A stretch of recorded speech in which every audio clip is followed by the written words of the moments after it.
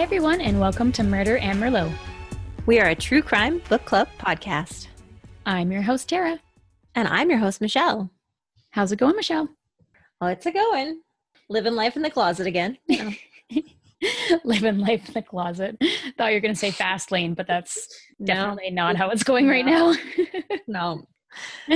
But we're doing pretty fucking great because Billy Jensen shared us on Instagram. Fucking commented on our post. What? We freaked out. There might have even been tears. I was so excited. Yeah, I'll admit that I got a little teary when I was Snapchatting Michelle and I was screaming. Yes. Yeah. So my husband looked at me and he was like, what is happening over there? I'm very happy that I was alone in my home when I discovered that because I kind of freaked out. I wasn't alone and I freaked out. So yeah, it's amazing. Thank you, Billy Jensen. Thank you. We hope you're listening. I doubt it, but hey. Hey, whatever. It's just crazy that, I don't know, we talk about these people. You don't ever think that you would actually interact with them. Not that we really talk to him or anything, but he noticed us. It's crazy. He noticed us enough to share us in his story, which was so freaking cool. Yep. And he liked our post and he commented. Yep. So yeah. So exciting. I know. So that was the highlight of my life. Pretty sad, but it's true. Hey, when you do a true crime podcast and a true crime celebrity comments on your post, it's a big freaking deal. It is. It's a big deal. Yeah. Yeah. There's also some other news. Yeah. Talk about the shit that we saw today. Yeah. I'm scrolling through the Instagram, of course, because I'm now Insta obsessed. Thanks, Billy. And I see Gary Ridgway's face. And it's he's going to get out of jail. What the hell? Hold on. Not. he's not getting out of jail. There was a potential because of COVID-19 that Washington State was going to release some prisoners over 60. There's a whole bunch of categories, but yeah, for him to even be considered is insane. No, right. That's not how this whole jail sentencing thing works. No, he's 71. He would have been if it had passed, he would have been released potentially. That's insane. But I have seen people, I don't know. I can't think of an example at the moment other than fucking 6ix9ine, the stupid rapper. But I've seen people getting out of jail because of this COVID thing, and it's wild. It's crazy. And if Gary Ridgway dies of COVID-19, is that the worst thing that could possibly happen to humanity? Nah, I'm here for it. Yeah. Sounds horrible, but who better? Right? Yeah. No kidding. Yeah. He's not getting out. Yeah. It definitely got downvoted, but fortunately. But yeah, I don't know. It would kind of be righteous if he did die from COVID because pneumonia probably feels like drowning almost, and his victims were mostly in water and shit, so hey. I've had pneumoniya. It doesn't feel good. Oh, you can't breathe? It doesn't feel good? Oh no. You poor thing. Right? Are we bad people? No he's bad people. He's a bad dude. Mm-hmm. Yes. So anyways, that was pretty crazy. Yeah, a little unsettling. I also wanted to talk about hair updates from our last episode. Oh yeah, the COVID hair. The COVID hair. Remember when I said, I'm not going to cut my hair? You cut your hair. I cut my hair. Did it for the TikTok. Nice. How short did you cut it? Nah, only a couple inches off, but it's okay. It's fine. It's a little jagged, but it's okay. Just call it edgy. It's edgy. Fine. This is my teenage phase again. Remember? I'm reverting. Yeah, this is my edgy, layered haircut. So yes. And you also. Yeah, I tried to dye my hair purple. How did that go? But it's a temporary conditioner that adds color to your already colored hair or just brings out some highlights. So it made my hair feel fantastic. Well, that's good. and my scalp looked a little purple, but my hair, not so much. It's looking very brown. Yeah. I did my daughter's hair though, because she's a blonde, so it was going to stand out better. Yeah. And it's so cute. It's just like the softest, like light purple color. Like lavender. Yeah. Cute. And I'm totally going to do it again because she's just like a little diva. She's like, blow dry my hair, color it. So much fun. So it's not working on my hair, but you know, I'm going to have fun with her. So nice. That's awesome. It's so funny how like hair or like your outfit can just change who you are. Like it all. I know. She's just like, oh, yes. Work it. Such a little diva. I love it. Mm-hmm. Wonder where she gets that from. Her dad. True. Des the diva. Oh, I'm not going to play that part of the podcast for him. Oh, come on. I just know what his reaction would be anyways. He'd just roll his eyes and walk away. Oh, you girls. Yeah. Such a dad thing to say. I know. All right. Well, we should probably jump into this. Yeah, let's do it. So today we are covering the first half of the book, If You Tell, by Gregg Olsen. And this one is insane. It's ridiculously insane. Whew, buckle up. Wow, it's not okay. But we're going to talk about it. Yeah. So, all right, friends, grab your glass, get cozy, and let's book club it up. Dink, tink. By the way, I have 2 drinks for this episode because it's a doozy. It's needed. Mm-hmm.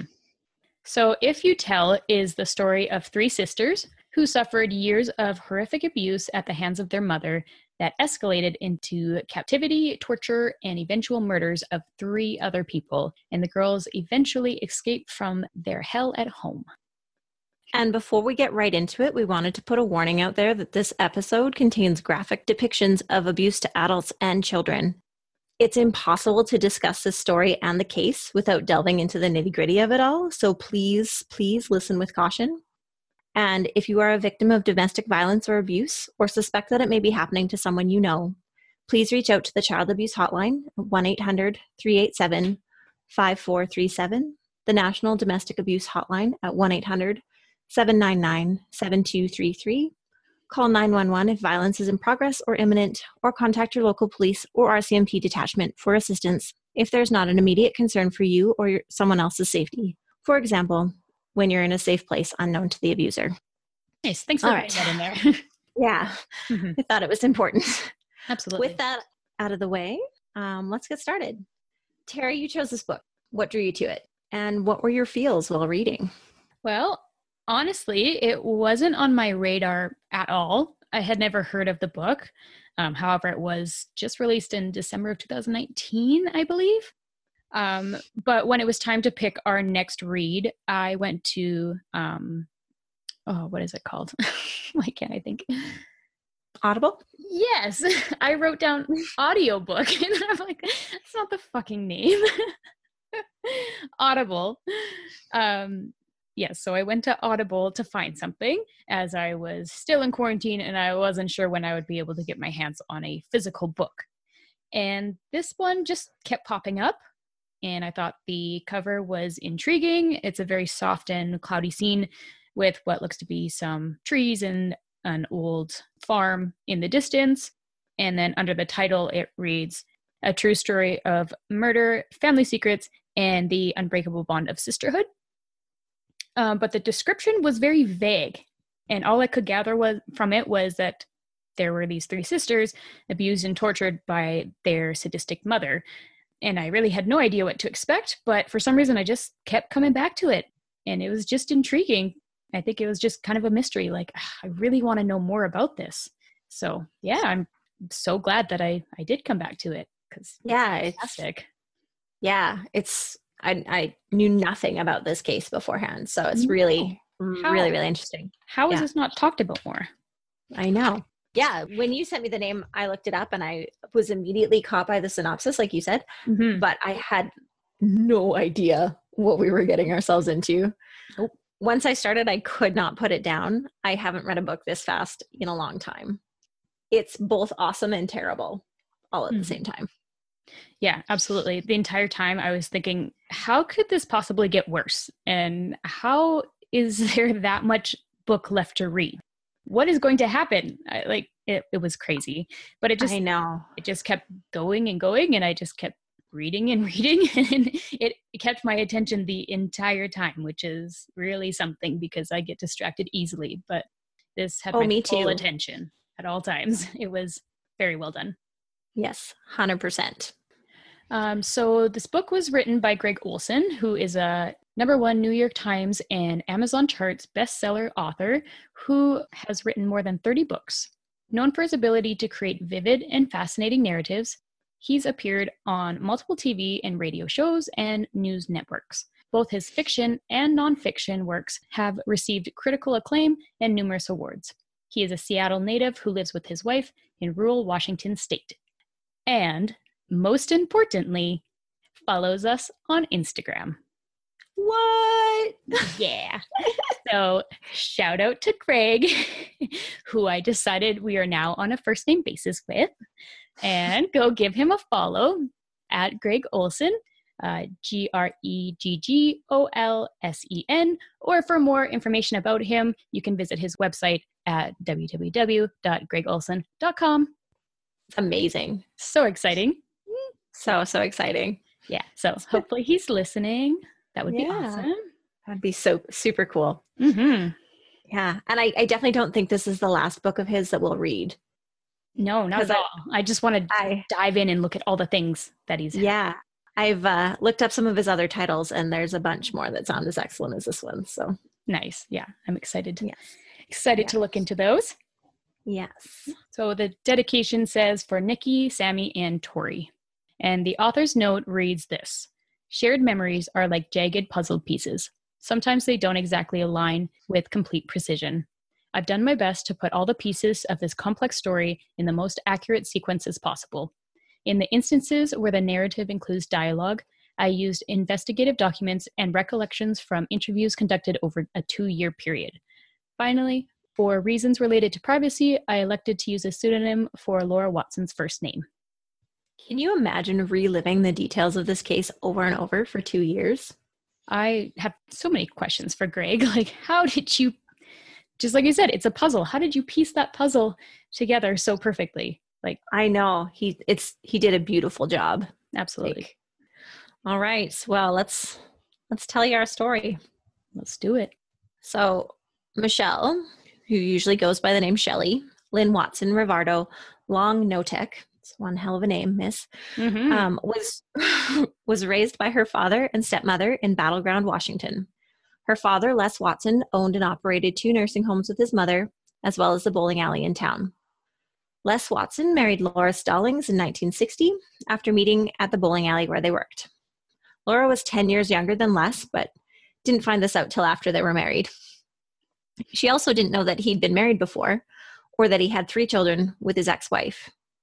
She quickly discovered this the day after their wedding when Sharon Todd Watson, the ex, called and demanded to know when they were coming to get the damn kids. Les had apparently promised that he would raise his children since their mother was a depressive alcoholic. So they took in 2 of the kids, Shelley, who was 6, and Chuck, who was 3. The youngest, Paul, was still a baby, stayed with Sharon for the time being. Shelley was a beautiful girl, but even at that young of an age, she controlled her brother. Chuck didn't speak at all. Shelley spoke for him only. And the more comfortable she got, the more terrible things came out of her mouth. She told Laura that she hated her every single day. After Sharon dumped the kids off, she basically disappeared. She never called or wrote or made any effort to see or contact her kids. In the spring of 1967, the Watsons received a call from the Los Angeles County Sheriff's Department. It was a homicide detective, and they were informed that Sharon had been murdered in a shady hotel room, and they needed someone to identify the body and pick up her little boy, Paul. They went to California and learned that she was living with a man on Skid Row. They were drunks and homeless, and Sharon had been beaten to death. Later, when Shelley was told about what happened to her biomom, she didn't care or even react. She was 13. Life was not easy for Laura Watson, playing stepmom to 3 children with shady backgrounds. Chuck still did not speak unless Shelley put words into his mouth, and Paul was basically a wild animal with no impulse control and no social skills. But Shelley was the most difficult of the bunch. Les and Laura had 2 children of their own as well in the mix. The parents did really try to focus on family and spending as much time together on weekends and holidays as possible. However, if they wanted to do something that Shelley didn't want to do, she made life for all involved hell, screaming, starting fights, or just simply refusing. She was crafty at creating excuses and lying. Laura would try to do nice things for her, like set out her clothes and breakfasts for her at night so she had a bit more time to sleep in before school, only to discover later that Shelley would go to a gas station on her way to school and change her clothes, leaving the clothes that Laura had picked for her abandoned there. Shelley was always mad about something. She eventually morphed from disruptive and ungrateful to dark and vengeful. She resented her siblings or anyone who got attention over her. One particularly sadistic memory of her childhood vengeance was that she used to chop up bits of glass and put them in the bottoms of her siblings' boots and shoes. Ugh. That's messed up. Screwed up. Shelley's paternal grandmother, Grandma Anna, was apparently very, very similar to Shelley in that way. Everyone was afraid of Anna, and Anna had a particular distaste for her daughter-in-law. Anna and Shelley were thick as thieves, though, and when Shelley didn't turn up home after school, she could be found at Grandma Anna's. And Anna would tear into Laura, saying that she was neglecting her granddaughter, and she would stay with her for a while so she could get a proper meal and be bathed correctly. One time, Anna cut off all of Shelley's long, beautiful hair as punishment for Laura not brushing it properly, even though it was Shelley who would scream if her stepmother even came close to her with a hairbrush. When Shelley was 15, she accused her father of raping her. She went to a school counselor, and she was sent to a detention center in Vancouver, Washington, while the crime was being investigated.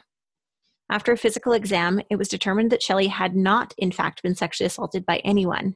It was just a tactic to destroy her father's reputation and control her family. She was released on the condition that she be seen by a psychologist. Counseling sessions were, of course, a waste of time because Shelley refused to interact at all. She also had been kicked out of her current school, and other schools in the area refused to take her on her reputation. She eventually went to go stay with Laura's parents in Hoodsport, Washington. She was manipulative and awful to them the entire time she stayed there as well. She started babysitting for neighbors while she was there, saying how much she loved children and caring for them, only for the parents of the kids she was babysitting to return home from their evening out to find their littles still in their clothes, full of stories of how Shelley barricaded them in their room with large furniture so they could not get out the whole time they were gone. That makes me never want to hire a babysitter, ever. No kidding. These were just the first of many family members that Shelley went to stay with while finishing school. Each family was the unsuspecting victim to her manipulations and abuse, and ultimately each family was slowly broken by her actions, some able to repair the damage once she left, and some not. Shelley met Randy Rivardo in the summer of 1971 when she was 17. They dated through her senior year in high school, which was taken in Murrysville, Pennsylvania, while she was staying with her aunt and uncle. When she returned home to Washington, she convinced Randy to join her. Her dad made him a maintenance man at one of the nursing homes and gave him a rent-free apartment. They were married in February 1973 and moved into the Watsons trailer, again rent-free. But Shelley hated it. Soon after they were married, she began ditching work due to extreme menstrual cramps that lasted a whole month. Yeah, that's how that works. Not at all, no. She was fired multiple times, eventually just not even pretending to try anymore. Some of her other manipulations were telling people that she was attacked in her home, even bloodying her own face, so that she could move out of the trailer she hated. Taking a couple of aspirin and then pretending to collapse, saying she'd OD'd on sleeping pills as a suicide attempt so she could get a new car. Oh my Classy. God. Can I interject for a second? Yeah, absolutely. I think it's interesting. People always talk about nature versus nurture. And this one I can't quite figure out because she does have, a past of, her biological mother and all of that. It probably wasn't a great situation at home. And then also the influence of her grandma Anne or Anna, whatever. But she's just so evil that it's hard to believe that it's just nurture that made her that way.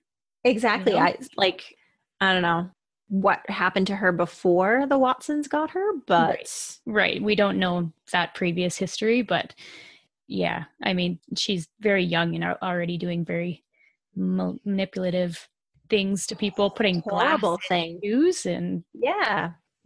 So anyways, I just thought that was an interesting thought, how people get this way. I really don't know. I definitely thought about that too while I was reading it. I was like, her family loved her. Like they did everything to make her happy, and there was no making this girl happy. No. So moving on, Shelley gave birth to a daughter in February of 1975, a beautiful baby named Nikki. Within a few months of being parents, Randy and Shelley got divorced, and then she took off, leaving Nikki to be cared for by her grandma Laura for almost a year. Shelley showed back up and professed her love for her daughter and then took her back. Not long after this, a man named Danny Long moved in with Shelley and Nikki, and Shelley was pregnant for the second time. They were married in June, and another daughter, Sammy, was born in August of 1978. 2 marriages and 2 daughters by the time she was 24. Shelley and Danny's relationship was volatile, and they were often verbally and physically abusive to each other. After 5 years of marriage, Shelley was divorced for the second time. In 1983, Shelley found another man, Dave Notek, and she packed up her girls and moved to Raymond, Washington. Dave Notek met Shelley in a bar, and a few days later he went to visit her where she was living, in her grandma Anna's old house in Vancouver, Washington. From there on out, it was weekly that he would drive up to see her and the girls. Shelley was having money trouble. She was about to lose her grandma's house, and she needed a savior, or a scapegoat, whatever you want to call it. She quit-claimed it over to Dave, but it was still lost to foreclosure. She then told Dave that she had cancer, and she likely wouldn't make it to 30. And if he wasn't already sucked in before this revelation, he sure was after. He adored her and her girls, and he couldn't imagine what would happen to them if their mom was to die. The 2 were married in Raymond on December 28, 1987, with Shelley's best friend and hairdresser, Kathy Loreno, standing up for her. Things are going to get really nasty from here on out, so strap in. Just before they moved was the first real memory Nikki had of her mom trying to hurt her. She had been sleeping and woke up not being able to breathe because a pillow was pressed over her face. She screamed for her mom, and immediately Shelley was there, telling Nikki it was just a bad dream. As soon as they were married, Shelley immediately started berating Dave, calling him worthless, claiming he was a terrible father, and if he loved the girls, he would work harder, and he needs to make more money. He was completely passive and submissive to her. Shelley would get violent with Dave, hitting him, screaming at him, shoving him. She separated him from his family and established complete control over him. He worked away, and that was what saved his sanity, but also made him completely oblivious to the terrors she was inflicting at home. After he returned home, after any of the multiple fights, Shelley would be sweet and affectionate. He never knew how long she would be like that until the cycle started all over. Dave and Shelley moved their family into a large rental home in Old Willapa, which they referred to as the Louderback House, named for its original owners. The house was at the end of a long driveway that went past farmland, and the house sat up on a hill that backed onto a forest. This was the place where all the bad started. The kids and Dave quickly learned that Shelley could turn anything into a weapon: spatulas, fishing poles, electrical cords, anything that she could get her hands on to beat them with if she perceived that they'd done something wrong. Quote, when she found a punishment that worked, she looked for ways to make it even more effective, more brutal. The act of beating her children seemed to fuel and excite her. She seemed to savor the rush of adrenaline that came with being on the attack. Ugh. It was wincing Gross. That whole time. I know. It doesn't make me feel very good. Shelley would usually do her disciplining at night. Her girls would be sleeping peacefully, and she would get mad about something, and she would go and attack her defenseless children. Children who learned to put on extra clothes before bed in case their mom dragged them out into the yard in the middle of winter. The abuse wasn't just physical. Shelley used mind games as well. She would tell the girls that they were useless or losers, or anything else nasty she came up with, and then she would act like everything was perfect, showering them with presents. Within days, of course, all the presents would be taken back, and the viciousness returned. As they got older, Shelley's cruelty grew. She told the girls that the well was going dry, so they weren't allowed to shower, and they needed to ask permission to use the bathroom. The girls continued to be hopeful that her mom would one day just stop, even as she created more new weapons of torture. One of her favorite punishments was what Shelley called wallowing. She would make them, usually Nikki, get up in the middle of the night to remove her clothes, and she was forced to squat in the mud Well, Dave, the only person she really knew as a father, sprayed her with the hose at Shelley's command, often for hours on end. And this happened year-round. Can you even imagine? No, that's awful. Yeah, it's the worst. Terrible. In 1988, Shelley's nephew, Shane, came to stay with the Notek family. He was a city kid from a rough neighborhood. His dad, Paul, was a member of a biker gang and heavy into crime, and his mom was a drug addict. It seemed like an excellent opportunity to have a normal life living with his aunt's family. He soon realized that maybe life on the streets would have been better. He was immediately put to work. He was used as slave labor for Shelley. She always had chores for him to do, and he worked around the clock. His belongings that he had brought with him soon disappeared, and he was made to sleep on the floor in his basement room without a pillow or blanket. He had his shower privileges taken away, and he only had one set of clothes to wear to school. Shane and Nikki were only a month apart in age, so they became each other's closest confidants. But as such, they were often abused together. They were berated, beaten, and embarrassed together. Often his little sister Sammy watched. They were forced to strip naked and slow dance in the living room while being heckled by Shelley and watched by Sammy, and sometimes Dave. The nudity wasn't ever sexual, it was about power. It humiliated her victims while also stripping away their identities. Ugh. It's just going to get worse from here, folks. I know. Christmas of 1988, Shelley announced that her friend, Kathy Lorena, would be moving in. Shelley was pregnant with her third baby, Dave's first biological child, and said that Kathy didn't want her. Wow. Have some more wine, Michelle. Like a glitch in the Matrix. Shelley was pregnant with her third baby, Dave's first biological child, and said that Kathy's family didn't want her and that she was going to help her with the baby.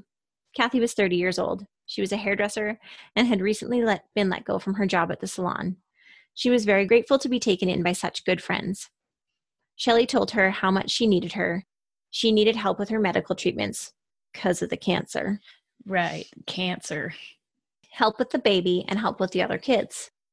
Kathy had been a people pleaser and a giver her entire life, and being needed by the Noteks felt like an honor. Too bad it was less honor and more nightmare.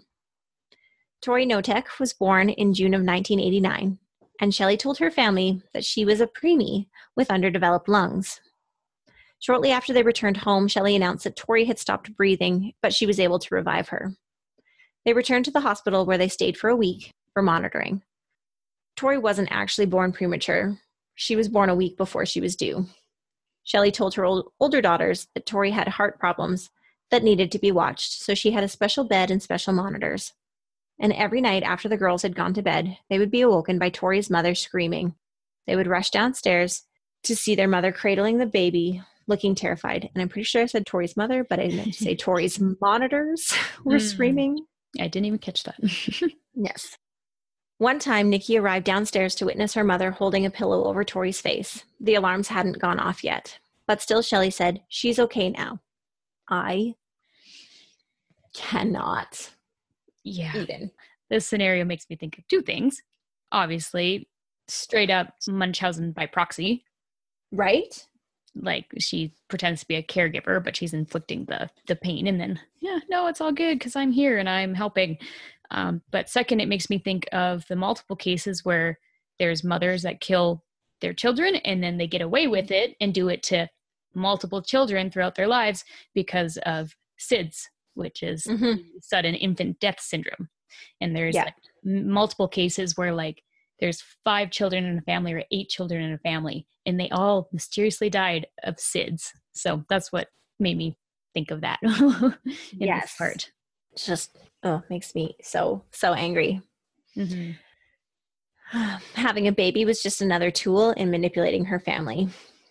Throughout all of this, she was still playing the cancer card, telling her stepmom that it was non-Hodgkin's lymphoma, and then changing her diagnosis to cancer of the pituitary gland. Yeah. Yeah, totally. You can see how those seems to be confused. Seems legit. Yeah. Kathy started to change after moving in with the Noteks. When she arrived there, she was big and brassy and fun. She attended church regularly and played in a softball league and would gather the girls together, and they would laugh and share stories. But soon her spirit was broken. She began to fade away. She would do whatever Shelley asked in a very subservient way. And if Shelley was displeased by Kathy, she would grab whatever was closest to her and hit her friend with it. She would tell Kathy that it was all her fault that she was getting beat. She needed to work harder and do better. Kathy would apologize, and then Shelley would hug her and give her some pills. Shelley would tell Kathy that she would sleepwalk at night and hide food under her bed. Food that Shelley planted there. She manipulated and gaslighted her friend to maintain control and gave her cause to be beaten. She told her she was fat and wasn't losing weight because of her nighttime habits. One time she told Kathy that she was sleepwalking naked in Shane's room and forced Shane to agree. The kids learned to agree with their mom. Shane had been told to call Shelley mom, so this refers to him as well. Or they would be on the receiving end of the beatings. Kathy's belongings started to disappear. Her clothes were all taken except for a bra, a single pair of panties, and a muumuu. Then the muumuu was gone. Then the underwear. She was forced to do her chores in the nude, had to ask for permission to use the toilet, and wasn't allowed to bathe, unless Shelley said she could. And even then, she had to clean herself with the garden hose in the yard.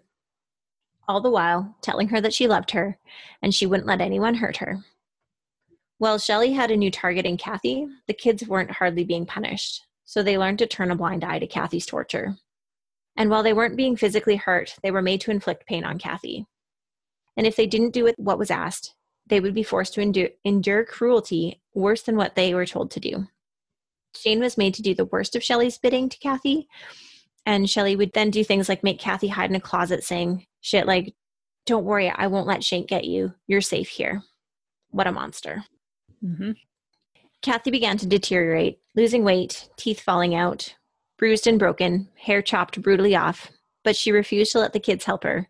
She knew that if they did, they would be their mother and father's next victims. She was being tortured, and she was trying to protect those children. What a good human. She did not deserve this. The family would occasionally go camping, and if they did, Kathy was forced to ride in the trunk.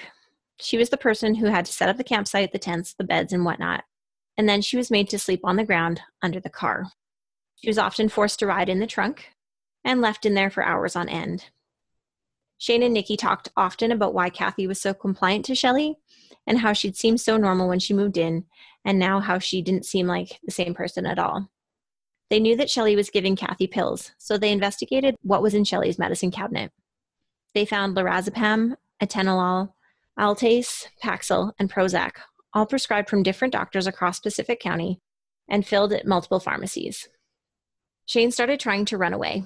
Every time he did, Shelley would put all the girls in the car, and they would search for him until they found him. And when they did find him, his punishments would be worse than those that he received before he ran. The longer he was gone, the harder he was searched for.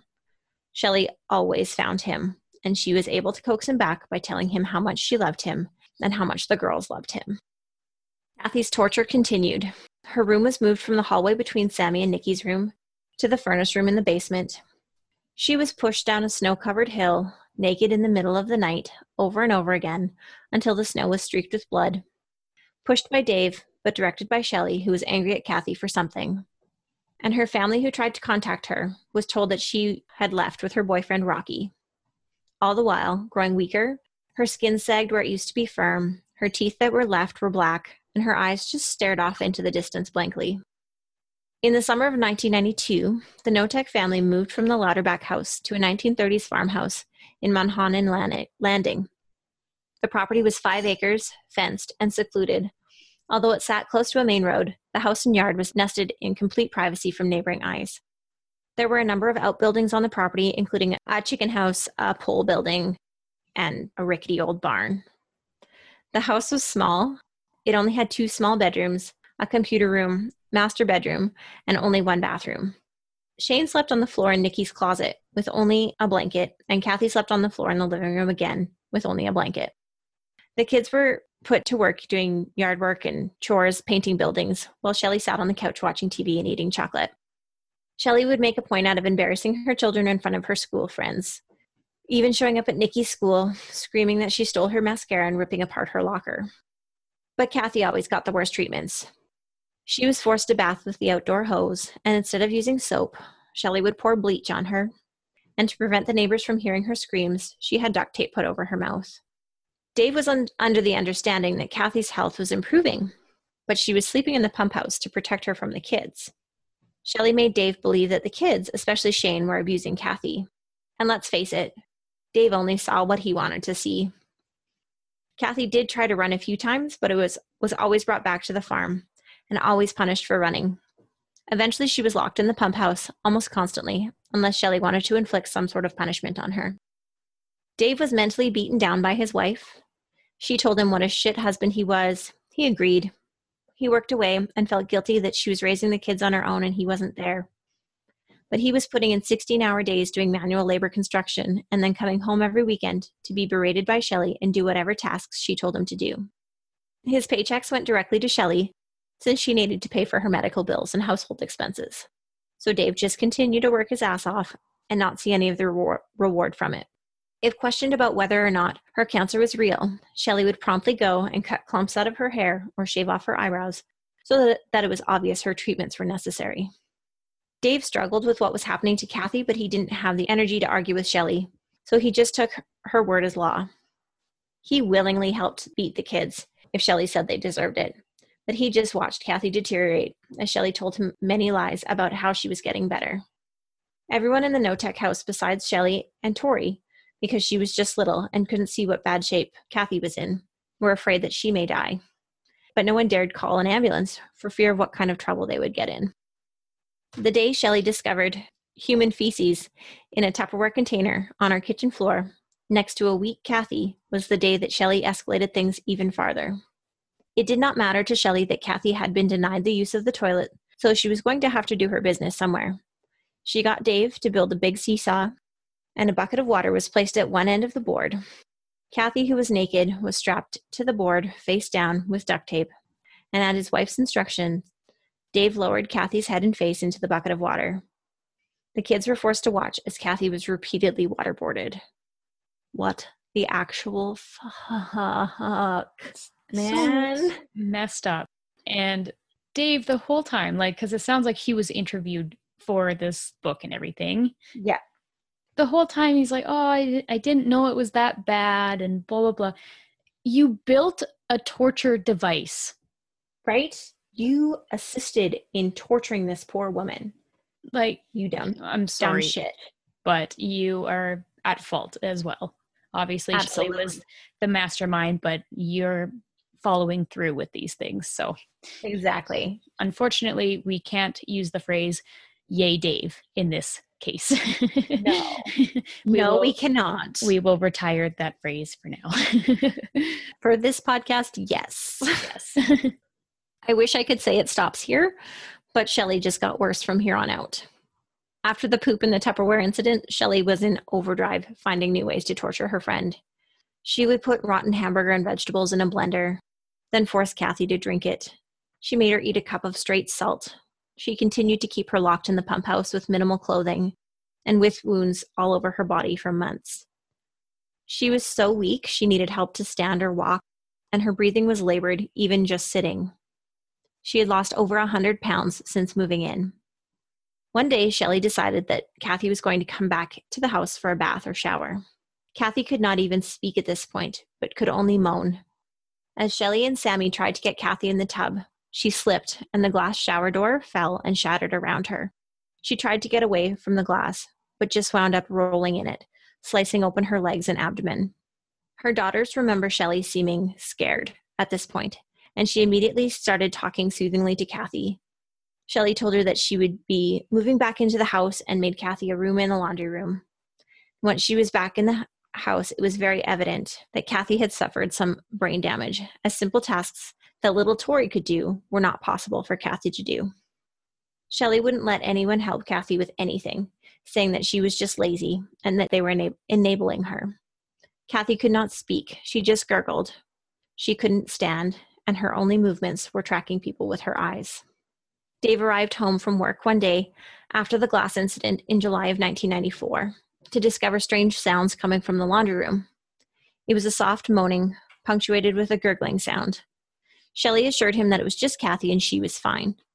She left shortly after this conversation with Sammy and Tori to pick up Nikki from work. More sounds from the laundry room made Dave check on Kathy while Shelley was out. Kathy was lying on the small mattress in the laundry room, and she had vomited, and she was choking on it. He called for Shane, who was in the kitchen at the time, and asked what was wrong with her. Shane said he didn't know.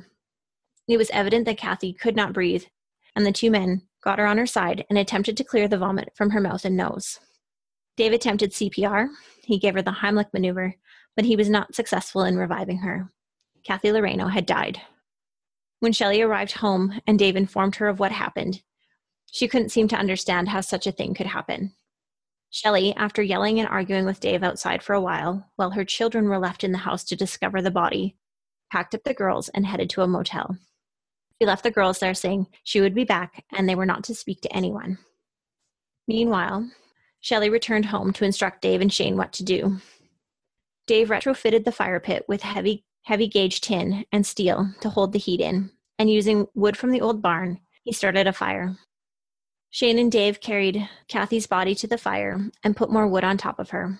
Dave added old tires and diesel fuel to the fire, and Shelley adding in what was left of Kathy's belongings. In the morning when the fire had cooled and it was only ash and bone, he loaded all of that up into buckets and drove what was left of Kathy to a couple of different beaches and dumped her in the ocean. When his family returned home, Dave just sat there smoking cigarettes. Shelley made sure that everyone in the family knew that if anyone said anything about the events of the previous night, that they would all be going to jail. Shane and Nikki were given the job of sifting through the burn pile and picking out any of the leftover pieces of bone. After 3 days of sifting, Shelley was satisfied that there were no pieces left. The next time Dave came home from work, he borrowed a backhoe and scraped down 2 feet into the burn pile and took the dirt out to an old logging road and distributed it there. And later, the Notek family planted a garden in the place where Kathy Loreno was burnt. So that's where I'm going to end today. That takes us up to the end of chapter 24. 34. Yeah, 34. Sorry. And I feel like I need a shower because that was awful. Reading it was horrible writing it, and it makes me kind of sick having said it all out loud. Fair enough. Well, you did a great job. And yeah, I know that's not easy. And next time it's my turn to talk about all the gross shit. The things. But also keep in mind that there's a lot more detail that we did not mention here. Like so much. Like there was so much more. Constantly, Shelley was coming up with new ways to torture and humiliate the kids and Kathy and everything like that. But there's only so much that we can mention. Yeah. The tip of the iceberg, really. Absolutely. Yeah. Well, I've been at home self-isolating. I thought, it's the perfect time I can night train my kids. So I've been getting them up to go to the bathroom before I go to bed. And so most nights I would read my book until whatever time and then get them up. And while they were up, I would just hug their sleepy little sweaty bodies because A, I needed the cuddle, and B, I could not imagine anything happening to them even remotely similar to this, and C, because no matter how badly I think I'm screwing up, I'm 1,000 times better of a mom than this horrible piece of shit. Hell yeah. Like hands down, absolutely. 1,000 times better. Yeah. Oh, what are you feelings? Feelings. It's honestly just so messed up that these are real humans. I know. I think going over the details, our brains just automatically categorize it as fiction because it is just so hard to comprehend that this is happening to real people, and it's real people that are coming up with these horrible torture methods and everything, and not only thinking of those things, but actually implementing it and forcing it upon people. Yeah. And being so manipulative that you're able to force other people to do it. She's always making other people do her bidding and her abusing, and then twisting the story, Shane's the one that's, doing this to Kathy, and she's the one taking care of her, but he's only doing it so it's not happening to him. Like Shelley had Kathy so terrified of Shane that she would cower if he came close to her. Yeah. But Shelley was the puppet master the entire time. Yeah. Yeah. There was even one time that Shane tried to help her. Like Shelley was gone and Kathy was locked in the pump house or whatever. And Shane was like, this is ridiculous. I'm going to let her out. He went and unlocked the door and he's like, you need to go. And she's like, get away from me. Yeah. She's like, I can't. Like, yeah. He's like, please go. You know, you need to get out of here or basically you're going to die. And she wouldn't do it. No. But yeah, Shelley is a straight up sadist and like honestly one of the worst human beings on this planet. So, yeah. I hate her. I physically hate her. Yeah. And we're not even through all of it. This is only half of it. There's more to come, unfortunately. Mm-hmm. Yeah. Yeah. So much more fucked up shit to come. Yeah. Yeah. So I think we need a little fluff and stuff, Tara. Yeah. Fluff and stuff. A little fluff and stuff. So let's end this on a lighter note. Today's question is, what do you do to decompress after learning about a heavy story such as today's? Good question. I've been thinking about decompressing a lot lately.